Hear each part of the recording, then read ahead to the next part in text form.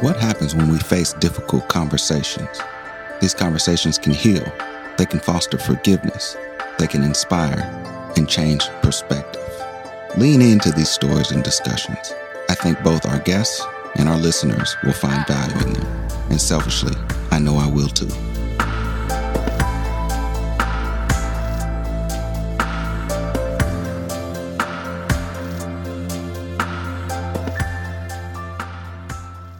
All right, everybody, welcome back to this episode of Lean In. I'm here with Dr. Ashley Walker. She's an associate professor and a psychiatry residency program director. We're colleagues, but in the last couple of years, I think we've become pretty close friends. And to be honest, the reason we have become pretty close friends is because of an action that she took. And I don't want to get into the details, but there was a reply all that was inadvertently sent to a large group of people, and there were some things that were said that were hurtful, borderline discriminatory, maybe even racist. And her response was the loudest and the most direct, and it was something that I've always told her that I've appreciated. And I knew her, but I said I want to know her even more, and I want to be friends with this lady. So we have developed a relationship. We work on several things together at our medical school. And she is probably one of the biggest allies for social causes that I know. And I get a lot of questions about, from people who want to help but don't know how to help.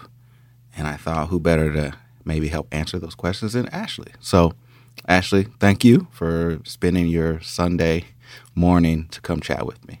Thank you. I'm very glad to be here and honored, and it's nice to hear those words from you. I don't think I realized at the time what an impact I was making. So I appreciate that. It was a huge, huge impact. So let's just kind of start by, because you've been called an ally. I think you would consider yourself an ally. How would you define allyship or being an ally? So I think that this is tough, and I want to first say that someone can't self-identify as an ally. It's not something that I can appropriately just call myself. I can want to be an ally. I can try to be an ally. But I think it's something that can only be bestowed by others onto you. And it's not a title that is given and just continuous, right? It's something that you have to keep working on, and at times you might be acting as an ally, and at other times you might not be acting as an ally. So I think of an ally as someone from a privileged or an advantaged group who is in a continuous process of learning, self-education, self-reflection on their intentions, their impacts, their actions, but then to be a true ally, I think, involves action. So taking that next step, you can't just stop at self-education. It's what are the next steps? What are you going to do in your own life and, the world around you, either, for individuals or at the system level, to dismantle the structures of oppression. And so this can be obviously for any group or identity. It can be race, LGBTQ+. It can be for religion. I think here where we're talking about racial allyship, and in the U.S., I think we're going to be talking about white allies working to dismantle racial systems of oppression. And I think it's important to say this or maybe ask this question. I have some thoughts and I'll give them. But why is it important to have white allies? And my initial thought, I want to hear yours, but my initial thought is, people of color have been fighting and screaming forever, and you could argue to no avail, right? And so why is it important for us to have allies that are white? So I think that in our country, sometimes we think of racism as a problem with or for people of color, and I think that that's not the right lens, right? I think that racism is a problem that's created by white people and maintained by white people and the systems of power that we've put in place. And it's both the power and the responsibility to make the changes and make the fixes lie within white people, right? It's not going to be fixed until we white folks see it as our problem that needs to be fixed. And you're right. This work is exhausting. People of color have been doing this work since forever, right? And I'm just now getting started in it, and I'm already exhausted, right? I kind of think of it, we're in healthcare. I think of it as, when you're doing CPR, when you're doing chest compressions, and that's really hard work. And, after a while of doing chest compressions, you step back and let somebody else take over, right? Because no one person can just do it alone, right? Because the work is exhausting. And I think most white folks have been privileged to not have had to do this work, right? And so for me, I think of it as, I'm fresh and energetic. I'm ready to step in. I need to tag in, and it's my turn to be doing this work. That's a great analogy. I've never heard that, and it makes me think of doing chest compressions. And not only is it exhausting, after a certain point, it hurts and it's painful. And that's why I really think this is a great analogy, because this process has become not only exhausting for people of color, but painful for people of color with everything that has gone on. And it gets, I think, a brighter light shown now than it ever has for obvious reasons. And I do think that's a wonderful analogy that really hits on why we need help, right? And the goal is the same. We're trying to save lives. I mean, ultimately, right? Like, this is a matter of life and death. And that's not an exaggeration. It's not hyperbole at all. Well, it is a process, right? Allyship. And everyone begins the process at some point. And everyone has different motivations of why they felt it was time to begin that process. Do you have a time or a tipping point in which you said, I need to do more? Yeah, for sure. I think that I started thinking about these issues probably 2017, 2018, 19. And then, but really it was the murder of George Floyd in May 2020 that I know that was a tipping point for me. I know that at that point, it just became impossible to not act. My conscience wouldn't let me. I knew this is big. This is like, I can't just sit here. And that started me down this, the long process of self-education and learning. And then you learn more things and you continue to grow and expand my friend circles and expand my exposure to folks of color and their friendship and their writing and everything. And that was maybe the first catalyst. And then I would also say that in the last year, I grew particularly close to a Black man, not you, just in case you're wondering. I was not, but that's okay. Just to be clear. And that deep relationship just allowed me to better see the world through his lens and really gave me the impetus to view my world and what it could be very differently than I had before, and really make thinking about race, my own race or being white, on a daily basis, right? Just as I'm sure most people of color think about their race on a daily basis. I think it's a privilege that white people have had to not have to think about on a daily basis. And so this just made me, go even deeper and think more habitually about these issues. And I also just bring that up as a catalyst because I feel that closeness changed something in me to where I really just can't imagine not working toward making the world a better place for him, right? Just having that personal connection is another driving force for me. You and I both do a lot of teaching and talking about implicit bias, and I think about intentions and actions. And particularly in this context, I think about how some people who want to help have this fear that they have really good intentions, but they may do the wrong thing or they may say the wrong thing and might upset someone that they're actually trying to help. And so sometimes that can be paralyzing for people who don't know how to be an ally. How would you guide people in kind of getting out of that discomfort and helping them take the steps they need to get past that discomfort of maybe saying the wrong thing or doing the wrong thing when they're trying to help? So I think the first thing is to know that you are going to make mistakes. You are going to mess it up. It is not easy. Most all of us have not been trained to talk about these issues. In fact, we have been socialized to explicitly avoid talking about issues of race and to avoid doing or saying things that upset the status quo. Our systems actually reward people for not saying things, for not stepping up. And so the first thing I would say is just accept that you are going to make mistakes. And that is super hard to do. We don't like making mistakes. This is an area of lots and lots of discomfort. So you're going to have a way to deal with that discomfort when it does come up. I would highly recommend having another white ally that you can talk about these issues with, because it's going to happen and you're going to want to process it with somebody, and you do not need to be burdening people of color with processing that or making you feel better about the mistake that you made. I think that owning it is really important. So when you make a mistake, own it, tell it to somebody else, don't keep it hidden. I know that, I cringe at a lot of the things that I've done or said in the last 2 years as I've been trying to learn how to say things better and do things better.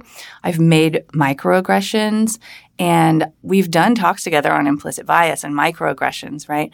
So this is something that I feel like I know quite a lot about in terms of recognizing and addressing microaggressions. I give lots of talks on this, and I still make microaggressions, and I don't always catch them right away.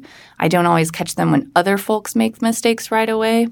But in each talk that I give about microaggressions, I try to bring in an example of my most recent microaggression that I made. And I own that. And I say, this is what I did, and here's how I apologized for it. So I think of it as like kind of building a muscle, right, that's never been used before. You probably didn't even know you had this muscle. It didn't really exist before. And the only way for it to get better is for you to use it. There's just no other way. Like, we can't get better unless we make the mistakes and have the conversations. It's really hard. You're going to make mistakes, and that's the only way that it gets better. I'm just thinking about a meeting that I was on in the last week, and there was something said about white folks being marginalized and how do we not be divisive when we're talking about this work, right? And I know because there were a lot of us kind of private chatting to one another, and no one knew what to say. And it took a while before I said something. And I've been trying to process that, right? Like why did it take so long for anyone to say something in that space? And I was like, is it just fear? And I've talked to a lot of people since then. And I think one thing is fear. One thing is our socialization to not talk about these issues. Another is just exhaustion, right? Like I'm at the end of my day and I'm tired and I don't know how to say this in a way without offending somebody. I don't have the bandwidth to think about it and think about how to say it nicely enough to not offend somebody else. And then just the positionality of who was it that made that comment, and why did some people feel comfortable speaking and other people didn't feel comfortable speaking.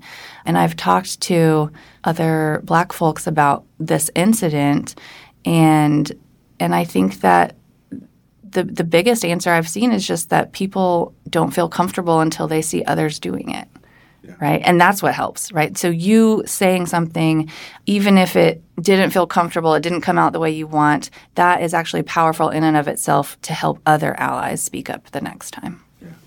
And I can say that I've been present when you have spoken up several times. And I always admire the courage that it takes to do that. Because it's tough, especially when you know someone had good intentions and you worry about hurting their feelings or, being off-putting, but you have literally stepped up almost every time that I've seen something like that come up, and it's not an easy thing to do. So it is interesting because some of the things that I'll say in these spaces working against racism and ableism and other discriminations, it does take courage, but I would also say that eventually I don't consider myself courageous because I've gotten past that in some areas, right? It doesn't take courage. It's not hard for me to say what I want to say at certain times, right? Because I have built up that muscle. And so I don't want to, continue taking credit for something that at this point actually is easy. So there is hope that it does get easier with time. So. Oh, that's good to know. So, you and I we do several DEI related things together. We're on a task force at our medical school that meets monthly. You and I direct what we would call a faculty book club. It's called Inclusive Conversations, where we have faculty join us for discussions on books and articles and movies and podcasts. A lot of different resources have, kind of crossed the faces of our book club over the past year.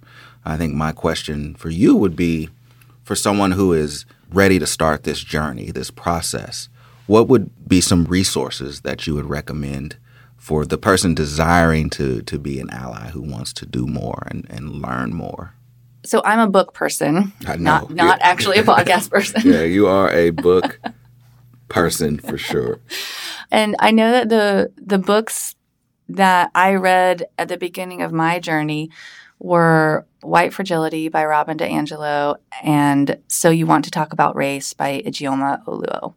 And I've actually read both of those 2 or 3 times now because I actually find them helpful to revisit at different points along the journey. But those are the 2 that I read at the very beginning of my own journey. I do think that it's important to be following the lead of people of color in this space. And so I don't want to always highlight books by white folks. 2 others that I've read a little bit farther on in my journey are Allies and Advocates by Amber Cabral and How to Be an Anti-Racist by Ibram Kendi. I think those are both very powerful. One of the things that I did when I was first starting, because I wanted to make allyship a habit, was I got one of those planners that's is actually a 5-year planner that has 1 page a day on it. And I made myself put each day the one thing that I did or learned related to allyship and our DEIJ work. And that after probably 60 to 90 days of doing that regularly, then it became a habit, right? Then I'm doing something every day already. I don't need to be reminding myself to do something every day. I also really, really like the Anti-Racism Daily newsletter.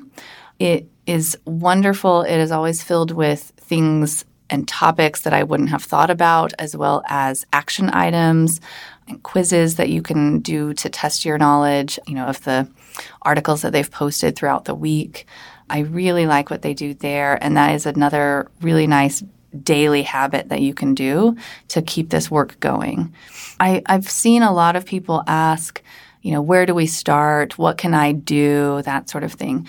And I really want to stress that we should not be asking people of color for their uncompensated advice on where we should focus our efforts, right? 1, we shouldn't be asking for uncompensated anything, right? 2, you're the best person that knows, what your strengths are and what your passions are, and you should be using that to decide where to start, right? The starting place is different for each person. Besides your own self-education, I think that Ijeoma Oluo in her book, So You Want to Talk About Race, gives a really nice exercise in thinking about your various areas of privilege. So I think that's a nice place to start, going through that and actually revisiting that as you think more and learn more and grow deeper into your allyship skills. Think about where you have the most privilege and start there, right? Are you a leader in your organization? Do you lead meetings, right? Do you have influence over policies?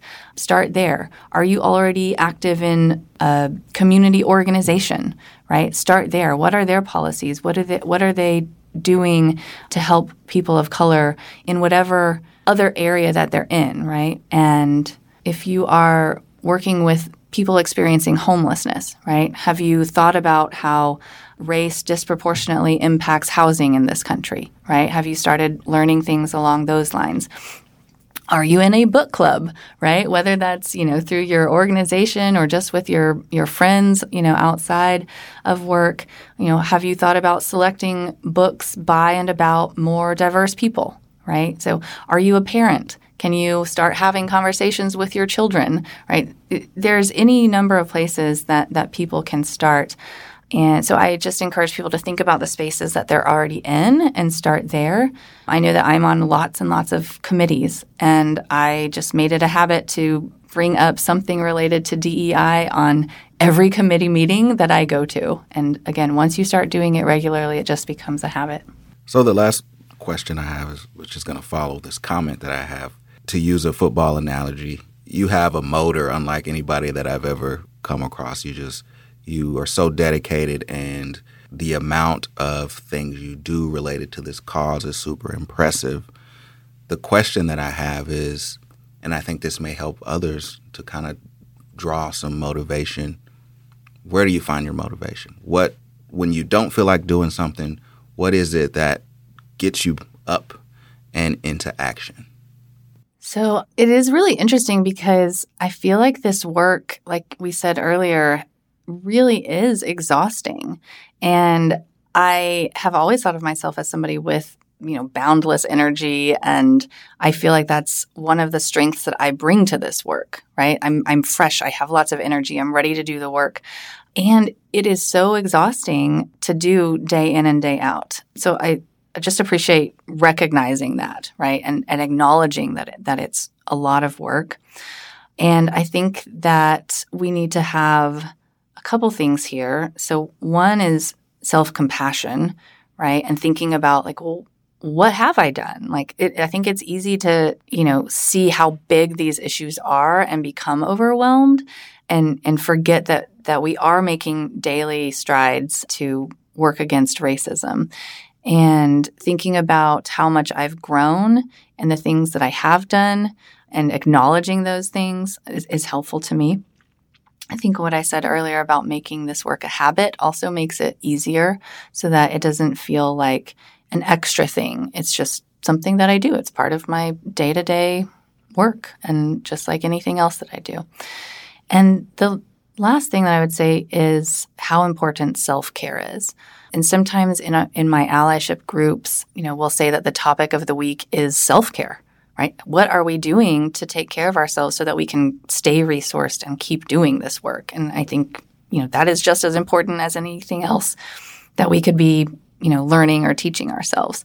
So I've started going to therapy myself, which has been very helpful to have that professional space to think about these issues in and to heal myself. I talk with other white folks who want to be allies in this space, and we support one another. And just recognizing when I do need a break. And, I did sleep in today. So, that's okay too.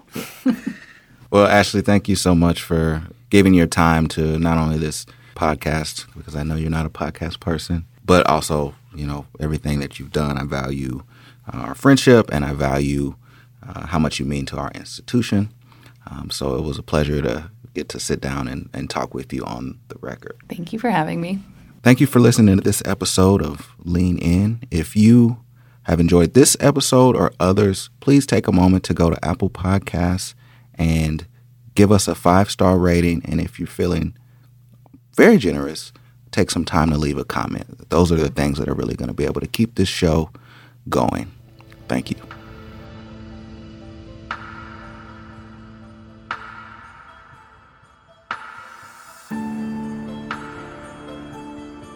Let me know your thoughts about this episode. I'm easy to reach on Twitter @Jabron Pasha, on Instagram @WhatMedicineDid, and on unlockingimplicitbias.com. Thanks for leaning in with me.